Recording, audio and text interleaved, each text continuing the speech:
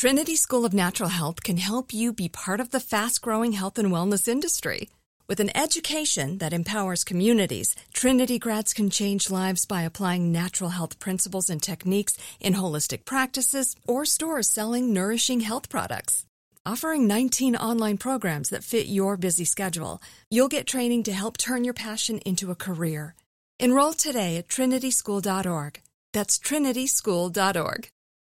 When you buy Kroger brand products, you feel like you're winning. That's because they offer proven quality at lower than low prices. In fact, we guarantee that you and your family will love how Kroger brand products taste, or you get your money back. So next time you're shopping for the family, look for delicious Kroger brand products, because they'll make you all feel like you're winning. Shop now, in-store, or online. Kroger, fresh for everyone. Whether you're a savvy spender maximizing your savings with cashback rewards, a thrifty rate watcher seeking the lowest interest, or a travel enthusiast looking for extraordinary perks, Kemba Financial Credit Union has a visa to complement your lifestyle and unique needs. Apply today at Kemba.org to unlock a limited time 2% cash back on purchases and pay 0% interest on balance transfers for an entire year with a new visa from Kemba. You deserve a card that works for you. Restrictions apply. Offer ends June 30th, 2024. I'm Jessie Hempel, host of Hello Monday. In my 20s, I knew what I wanted from my career. But from where I am now, in the middle of my life, nothing feels as certain. Work's changing, we're changing, and there's no guidebook for how to make sense of any of it.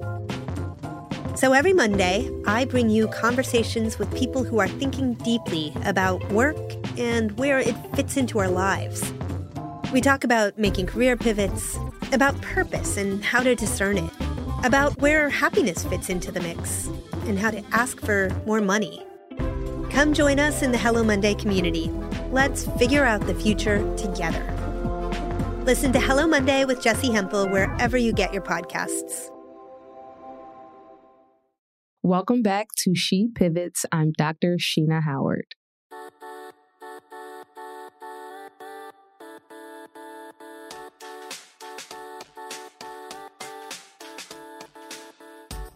Welcome to She Pivots, the podcast where we talk with women who dared to pivot out of one career and into something new and explore how their personal lives impacted these decisions.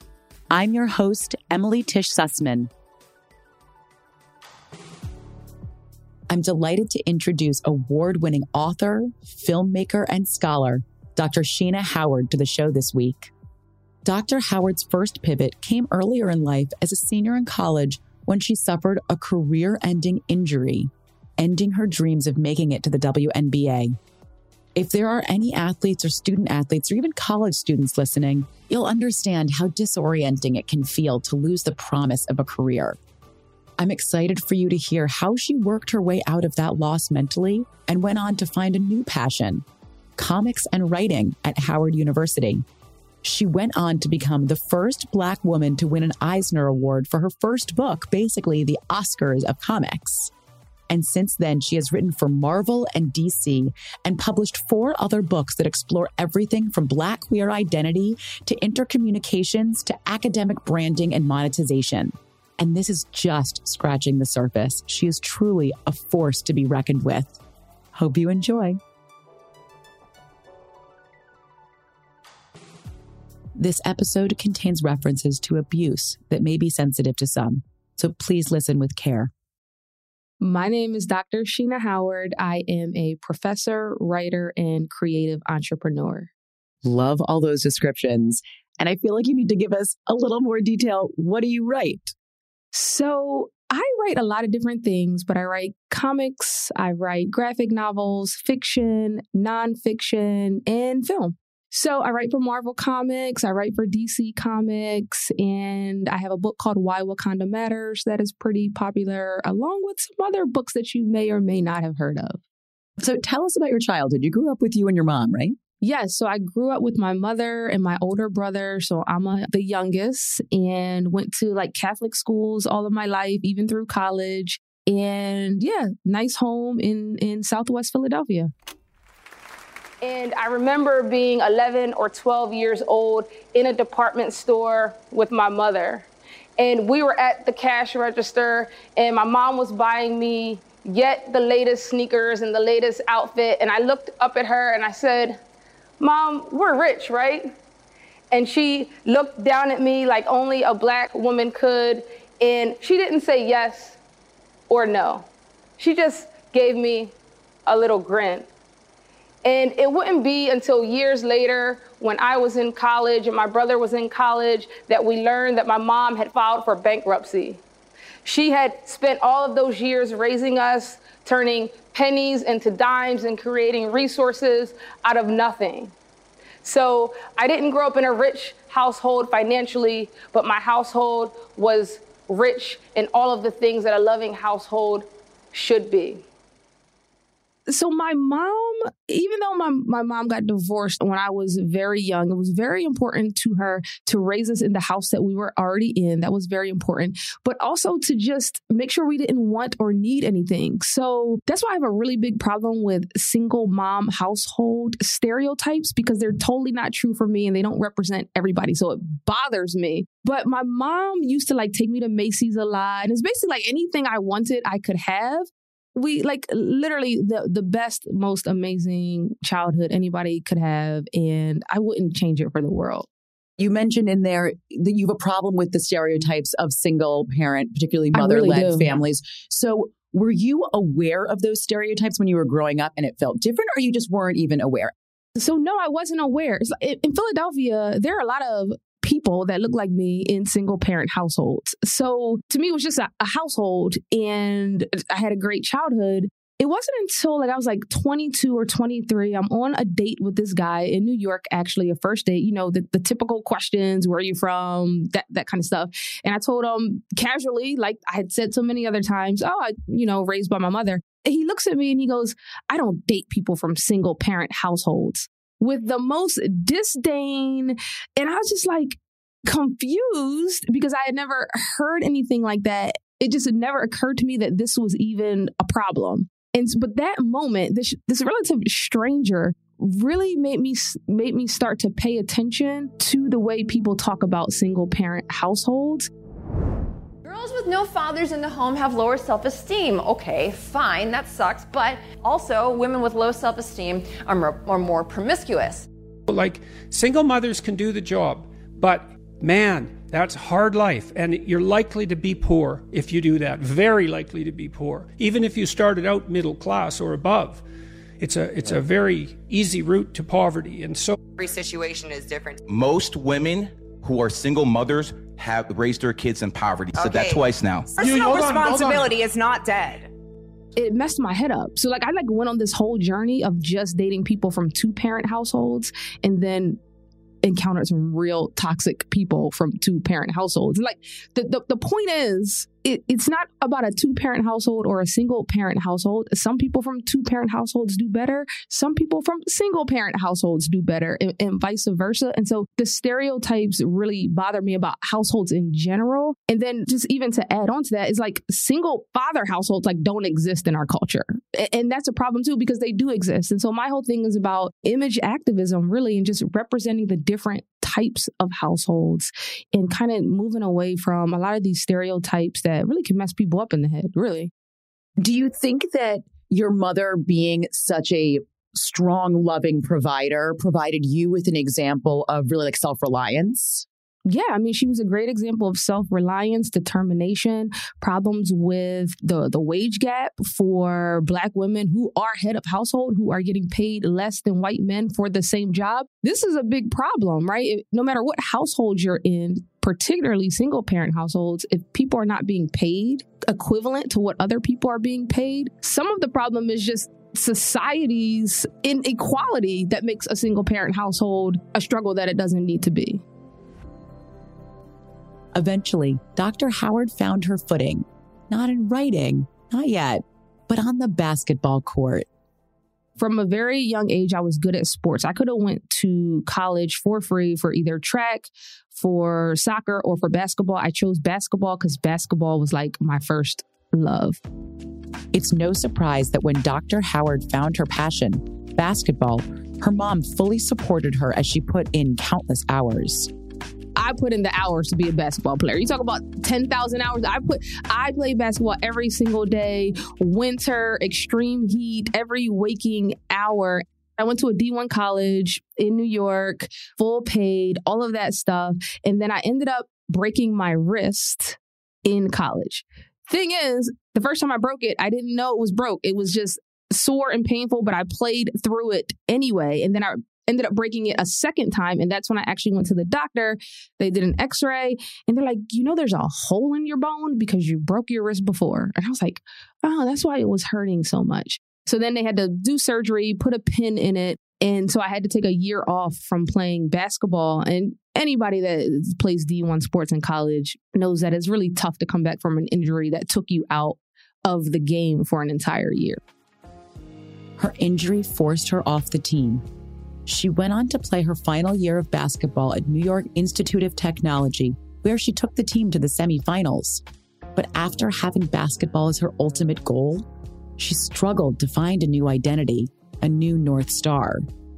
When you stop playing a sport that you played all of your life, that's an identity crisis. When you have a vision of this is what I'm going to be doing for the rest of my life, because this is what I literally prepared for since I was like in 5th grade, and then you don't have that anymore.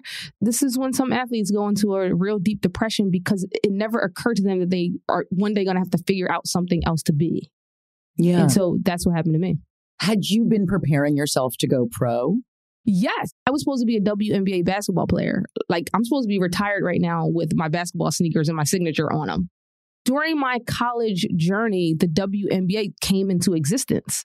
And everybody always told me, if a WNBA exists, you will be playing. When I finished my basketball career, I did get an agent that reached out to me and invited me to tryouts. And I could have went. But thankfully, I was smart enough to realize that I needed to let go of that dream, because I realized that I was no longer willing to do the work required to make that dream a reality. So as much as I wanted it, I was honest with myself. You are at a point where you need to walk away from this thing. And thankfully I did, because my life is a lot better having not been a professional basketball player. That's a pretty big realization, especially for a young person to realize that I no longer have what it takes. Like, I think that's a pretty big thing to take. How did you come to that realization? I was like, I don't want to do it anymore. Yeah. Like, I was like, I do want that thing, but I don't want to do it anymore. And the tough thing is, I didn't have anything to replace that dream with at that time. I was literally just walking away with nothing to go to. And so that's where I was like, I just got to stay in school and I'll figure it out, because I'm good at basketball and I'm good at school. And so let me go get this PhD. And that's what I did. I went to Howard University. That's where I wanted to go. And I figured it out. Fresh out of college, she enrolled at Howard University to get her PhD. And for those who don't know, when you enroll in a PhD program, it comes with a teaching position or a TA. This helped Dr. Howard make ends meet before finding her next path. I always felt from a young age that I wanted to be a teacher in some way. And so when I started at Howard University, my tuition was paid for because I actually taught students public speaking at 23 years old as the teacher on my own in the classroom. So I'm literally teaching kids that I would like see in the club on the weekends. Was that weird? No, it was weird. And it was like one of those fake it till you make it type situations. And it's like, either you're going to like do this or you're going to crumble. And so you better figure it out. Yeah. I'm a big proponent of just try something. Like, you don't have to go all in on it, but like to not be paralyzed by the anxiety of the decision making. Like, just try something. And if it doesn't work, you can change it. Yes. But the thing that you took on, I mean, a PhD is, first of all, a many-year endeavor. Yes. But also a pretty big financial endeavor. Yes. And so, but I finished my PhD in 3 years.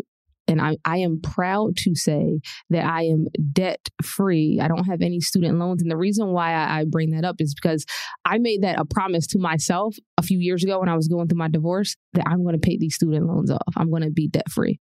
But yeah, so the tuition remission helped from teaching those classes. And so I really just had to figure out my room and board stuff, which was expensive. And I did have to take out loans for that. Yeah, I was going to say, how did you manage that? Did you have a part-time job on the side? So like I would get a refund check back. Like people in college will understand this. I would get a refund check back because my tuition was paid for. So I would get a refund check back from the loans and I would use that to live off of. Teaching at Howard University did give me a small little stipend, not a lot, but a small little stipend. And so just kind of living off the refund checks is what I did for 3 years. And I made sure that I finished as quickly as possible so that I was done with my PhD by the time I was 26. That's amazing. But so what was the first thing you did once you finished your PhD? Was it going right back into teaching? Yes. So by the time I finished my PhD, I had clarity. So I knew at that time that I wanted to be a professor. Howard University showed me that there are Black professors, which previous to that, I didn't have any like full-time Black professors that actually taught a class. Howard University showed me the possibility of being a professor. And so during that time is when I did my dissertation on the Boondocks, which changed my life. Figured out that, okay, I want to teach, but I actually want to make some money doing it. So I'm going to be a professor. And so right after my PhD, I did 1 year in the boondocks of Shippensburg at Shippensburg University for a year. And then I landed a job at Rider University where I still am. And that allowed me to move back to Philadelphia. Now, one quick little thing to that story is when I finished my PhD, I actually had a tenure track job offer, which is super important to a professor. But it was in New York, in Brooklyn, and I turned it down. And everybody thought I was crazy because a tenure track job is like gold. And I was getting that offer as a 26-year-old. And I was smart enough to realize if I take this job, I will be stuck at this university. I will be stuck there. I knew I would be stuck there because it was a teaching university and it wasn't paying me that much. So I knew that I would be on a hamster wheel with $50,000 in New York, probably living with a roommate in Brooklyn. And I looked at the future of my life and was like, that ain't it. So I turned that down and did the 1 year at Shippensburg with no promise of, job security. And in that 1 year, I applied to like 100 more jobs and ended up getting one more offer, which was at Rider University, which was the best decision that I've made career-wise in terms of being a professor. Wow. Okay. And you said something in there that we can't just skip over because this is a podcast about changing our lives. And you said, I did my dissertation on Boondocks and it changed my life. Trinity School of Natural Health can help you be part of the fast-growing health and wellness industry. With an education that empowers communities, Trinity grads can change lives by applying natural health principles and techniques in holistic practices or stores selling nourishing health products. Offering 19 online programs that fit your busy schedule, you'll get training to help turn your passion into a career. Enroll today at trinityschool.org. That's trinityschool.org. Whether you're a savvy spender maximizing your savings with cashback rewards, a thrifty rate watcher seeking the lowest interest, or a travel enthusiast looking for extraordinary perks, Kemba Financial Credit Union has a visa to complement your lifestyle and unique needs. Apply today at Kemba.org to unlock a limited time 2% cash back on purchases and pay 0% interest on balance transfers for an entire year with a new visa from Kemba. You deserve a card that works for you. Restrictions apply. Offer ends June 30th, 2024. Hey girlfriends, it's me, Carol Fisher. I'm so excited to tell you about the brand new series of The Girlfriends. In season 1, we told you about the murder of Gail Katz at the hands of my ex-boyfriend Bob. At one point, a woman's torso washed up on Staten Island and was misidentified as Gail. She spent 9 years in Gail's grave, and then she just disappeared. It's almost like it's become this moral obligation to find her. And that's what we're going to do. Find this missing girlfriend and tell her story. With the help of some of your favorite girlfriends from season 1, like my producer, Anna. Oh my God. My friend, Dr. Mindy Shapiro. Hi, it's Dr. Shapiro, and I'd like to speak with the deputy medical examiner. And of course, Gail's sister, Elaine Katz. Having no closure, it kills you. Join us as we try to solve a 35-year-old cold case. It's not going to be easy, but it's going to be one hell of a ride. What? I can't believe this. Listen to season 2 of The Girlfriends, Our Lost Sister on the iHeartRadio app, Apple Podcasts, or wherever you get your podcasts. Yeah. Doing a dissertation on comics in 2010 was not cool, man. It's cool today. It was not cool when I did it. People didn't understand what I was trying to do. it was like, huh? What? And I stuck to my guns. Again, I was like 23, 24. So it's probably more that I just didn't know any better. And I was kind of this young, like, no, this is what I want to do. But that's what I did. And it changed my life because out of that dissertation, I wrote my first book, Black Comics, Politics of Race and Representation, which made me the first Black woman to win an Eisner Award at San Diego Comic-Con. And so some people might have seen my reel where I say I am a Black history fact. And that's where that story comes from. My book, Why Wakanda Matters, was literally a clue on Jeopardy. I am a Black history fact. And that's why you can't let people projecting their fears and insecurities onto you discourage you or stop you. Someone else's fear and insecurity is not your problem. Really, you just got to believe in yourself and they'll catch up.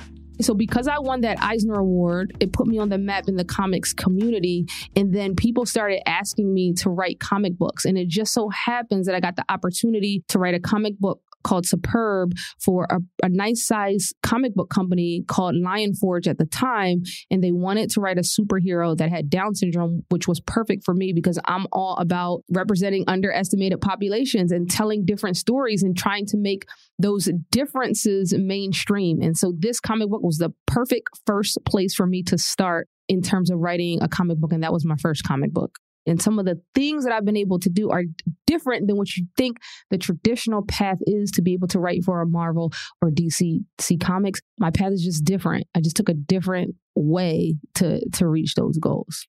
At this time, did it take you to the moment where you said, okay, now I found my thing? Or were you still sort of trying things out as you went along?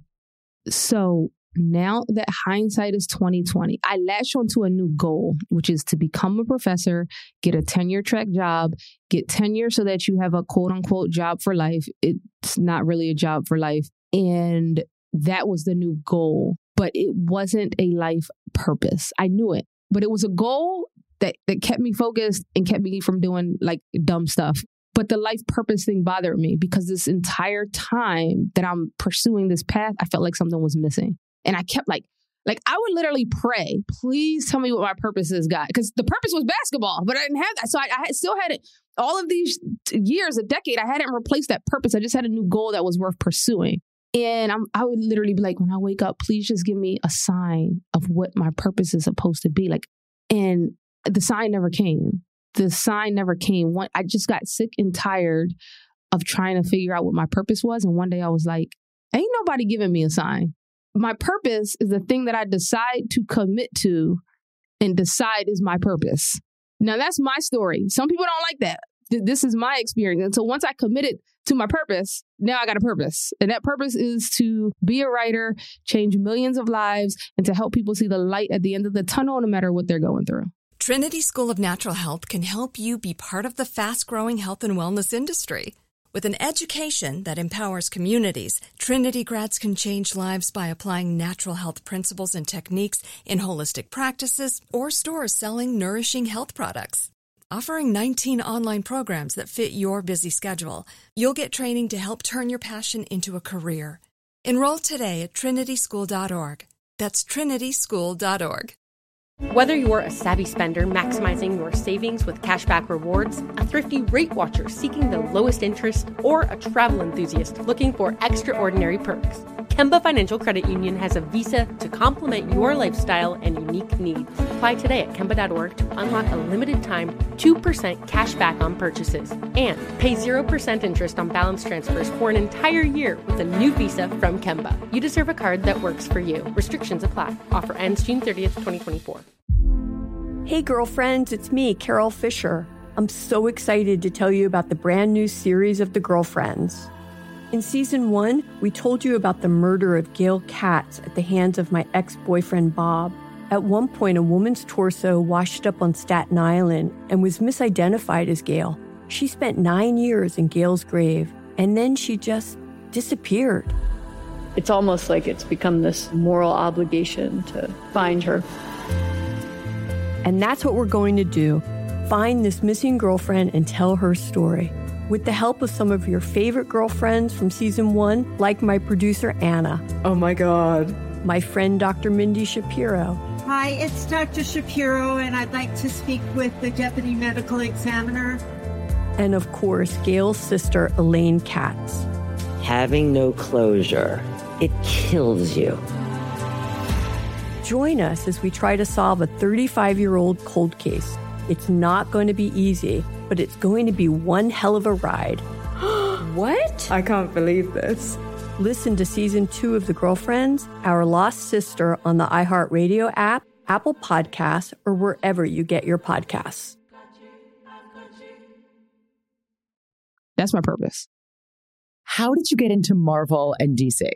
So it's like the comic dream, right? I mean, that's the comic dream for a lot of people. So I wrote the comic book for Superb. That was my entry point into writing comics. I wrote that. Okay, now I have proof that I can write a comic book. I self-published my own comic called Nina's Whisper. It's a graphic narrative. And I wrote for DC Comics first. So a contact that I had, I reached out to him and I was basically like, I want to write for DC Comics. He gave me an email address.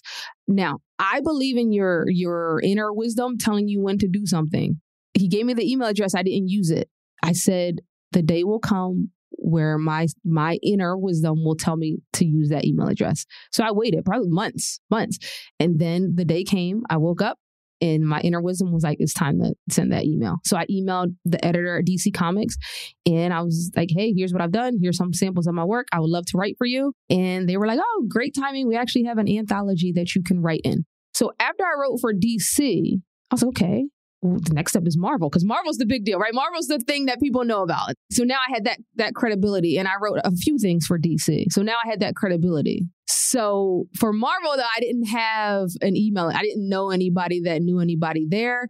So again, not waiting in the long line that has 1 million people at the door. I was like, what is the quickest way that I can write for Marvel? So I went on Fiverr.com, shout out to Fiverr.com. And I paid someone to find an email address for the editor-in-chief. And I emailed the editor-in-chief and was just like, hey, I would love to write for Marvel. Here's who I am. Here's what I've done. And I also emailed the second person in command, who I can't remember her name. Nobody responded.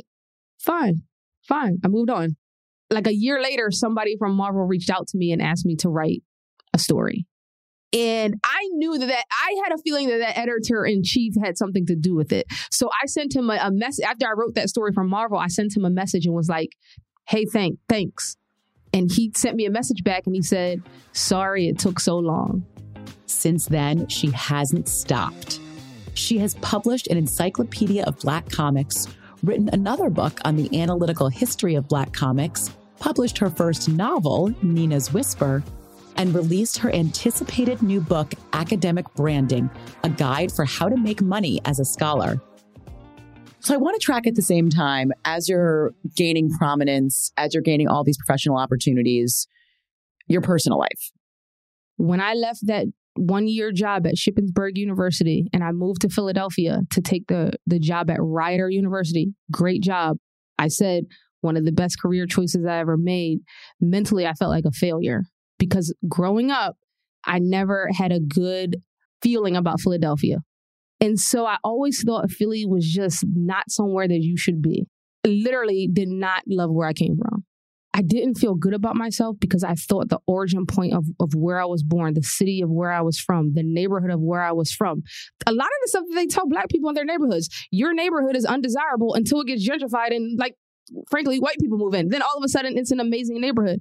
I think if you can realize that where you're from is a part of who you are, even if it wasn't good, learn the lessons, use that as strength so that you can love yourself. One of the things that I teach my son is love where you come from. It was this combination of negative feelings she harbored around her home and the negative rhetoric around being raised by a single mother that chipped away at her self-worth and left her vulnerable. It was then that she was introduced to her ex-husband. And unfortunately, that led me to being in not one, but 2 abusive relationships at the hands of people who had parents that were still together. Because I thought they knew how relationships worked better than I did because I was from a single parent household. 4 years ago today, I lay on a sofa in my mother's house at 3 a.m. in the morning, shaking, shivering, crying, body bruised from having been slammed into a car door. My then 4-month-old lay next to me in his rocker while I rocked him with the tip of my toe. Moments before, I had been physically, verbally, and mentally abused by my then partner, and I only escaped with the help of law enforcement. My ex came home for like the 1,000th time. So this is an unforgettable day because it was my birthday. Drunk, crazy, and here I got this infant. And this is why my son is my hero, because at the time I did not love myself enough to leave, but I loved my son enough to be like, we're definitely not doing this anymore. Because he was real little. I'm talking about like months old. And so, see, this is how bad abuse is, psychological. There was physical abuse too, but this is how bad psychological abuse is. I should have just left with him. But instead, I went upstairs and told this drunk person, hey, I'm leaving you. This is it. Right? Because when you're in an abusive situation, you're trained to take care of the abuser. That's part of how you stay, right? Because you have empathy and sympathy and you love this person. And so obviously that's a terrible idea because like rage and craziness. And that's how I had to run out of the house with my son being chased. And thankfully, the police were like, just happened to be driving up the block and were able to get the handcuffs out and help me leave the situation with my son. Dr. Howard took her newborn son and immediately went to stay with her mom, where she's lived happily ever since. But it took time for her to grapple with the emotions around what she went through. And the other thing was letting go of the shame. Because sometimes the shame makes your perspective on a situation a lot worse than it needs to be. So my situation was terrible, the situation that I was in. The weight of the shame made it worse. Felt like a failure. My mom worked this hard for me to end up here on her couch, her taking care of me. Like everything about it was shame. Tons of shame, tons of feeling like a failure. Like I did all this, I had all of this success just to end up in the house I grew up in on the couch with a child. Terrible.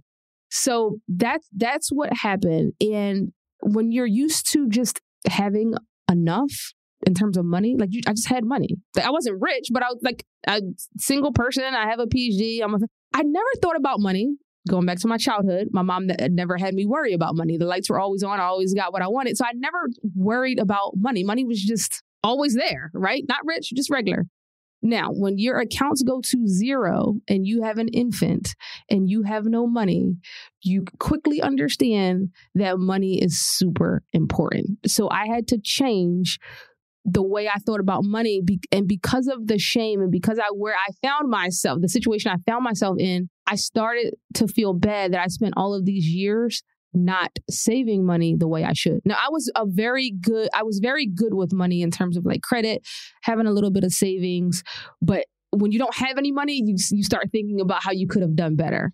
So part of the journey was changing my perspective on money, not feeling bad for myself, taking 100% responsibility for the fact that I was in an abusive relationship. I don't want anybody to hear me say that and think that, the abuser is off the hook. But for me, in order to guarantee that I'm not going to make the same mistake in the future and to take control of my life, I had to take 100% responsibility that at the very beginning of that relationship, I could have walked away. And if I was in a better place mentally, I would have never been in that relationship in the first place.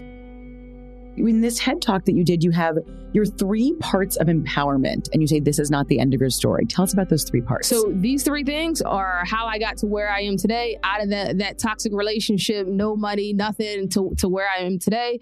It's called the 3 truths of self-empowerment that will set you free, grounded in Buddhism. Because, every time you go through a crisis, you always try to find something spiritual, whether it's Christianity or whatever it is. So I started going to what's called the Sangha, which is where people go for community in the Buddhism tradition. And the principles of Buddhism helped me see the light at the end of the tunnel. That's a lot of the foundation of that TEDx talk, believe it or not. 3 truths of self-empowerment. Truth number 1, this is not the end of your story. that's taking 100% responsibility.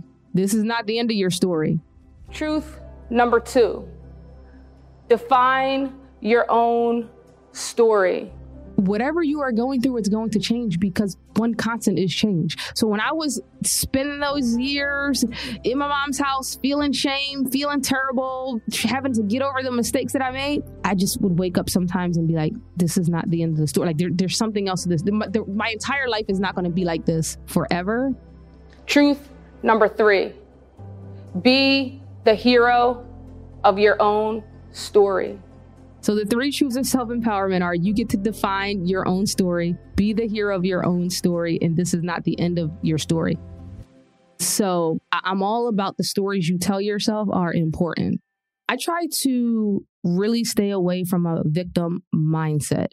Like, my work represents underestimated populations. That's what I do. And that, by the way, that could be writing something for a white guy who has mental health challenges, or just, challenging the status quo of his own limiting self-beliefs. But on a day-to-day basis, I try to remember that it doesn't matter what color I am. It doesn't matter my gender. Although I know inequality exists, I can't stay in that space because it's not a story that's supporting where I want to go. I have to know that these isms exist, but still believe in my heart of all hearts that they are not going to stop me from reaching the things that I want to reach. Otherwise, I'll be stuck in this rut of, I didn't get that because I was Black. I didn't get that because I'm a woman. Does it happen? Yes. Do I know it's happened blatantly? Yes. But I can't stay in that space on a day-to-day basis. I got to tell myself a story that's empowering to me. When I asked her about her bigger vision that she had planned, her answer reminded me of why I started this show. It's truly the simple things in life that drive us the most, those personal parts of our lives that matter to us, and as a result, impact our professional selves. This big vision is making sure that I can pay my son's private school tuition in full every year until he graduates. Being able to pay my son's college tuition if he needs it by being smart with my real estate portfolio and those types of things. Being able to have some rental properties so that I have the option to retire early if I want to. Not that I'm going to stop working, but I'm going to stop working for other people, right? And that's part of it. It's not the whole thing. Be able to take care of my mom because she's older, and as we know, people get sick eventually. And so that's kind of how what I want my life to look like. But in getting to that vision, I want to be healthy. And so this is an important part of it, because as an entrepreneur and pursuing your goals, we can really forget to take care of our body, our mental health. Like, self-care is not something you do after you are already stressed. It's something that you do on a weekly, daily, and monthly basis, because you're supposed to do it before you get to that point of feeling super stressed. And so getting to my vision, my condo on the water as well, downtown, is that getting to my vision as a healthy person.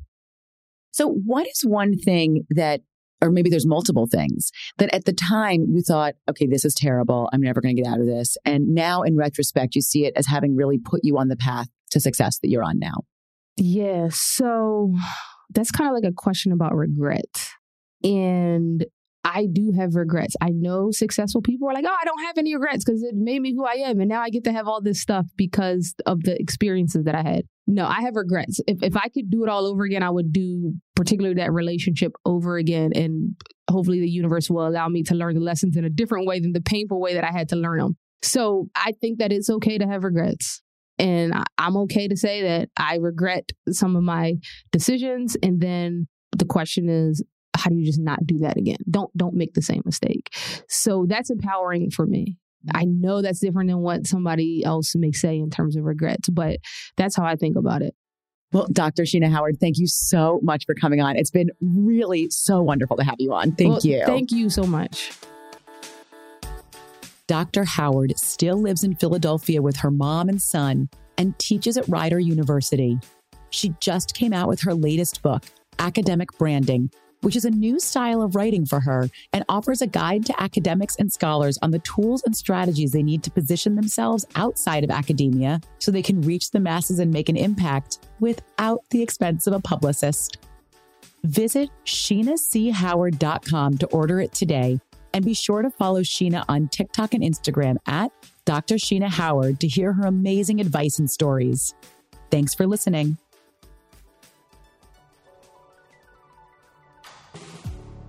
Thanks for listening to this episode of She Pivots. If you made it this far, you're a true pivoter, so thanks for being part of this community. I hope you enjoyed this episode, and if you did, leave us a rating. Please be nice. Tell your friends about us. To learn more about our guests, follow us on Instagram at She Pivots the Podcast, or sign up for our newsletter where you can get exclusive behind-the-scenes content, or on our website, She Pivots the Podcast. Talk to you next week. Special thanks to the She Pivots team, executive producer Emily Edavolosik, associate producer and social media connoisseur Hannah Cousins, research director Christine Dickinson, events and logistics coordinator Madeline Sinovic, and audio editor and mixer Nina Pollack. I endorse She Pivots.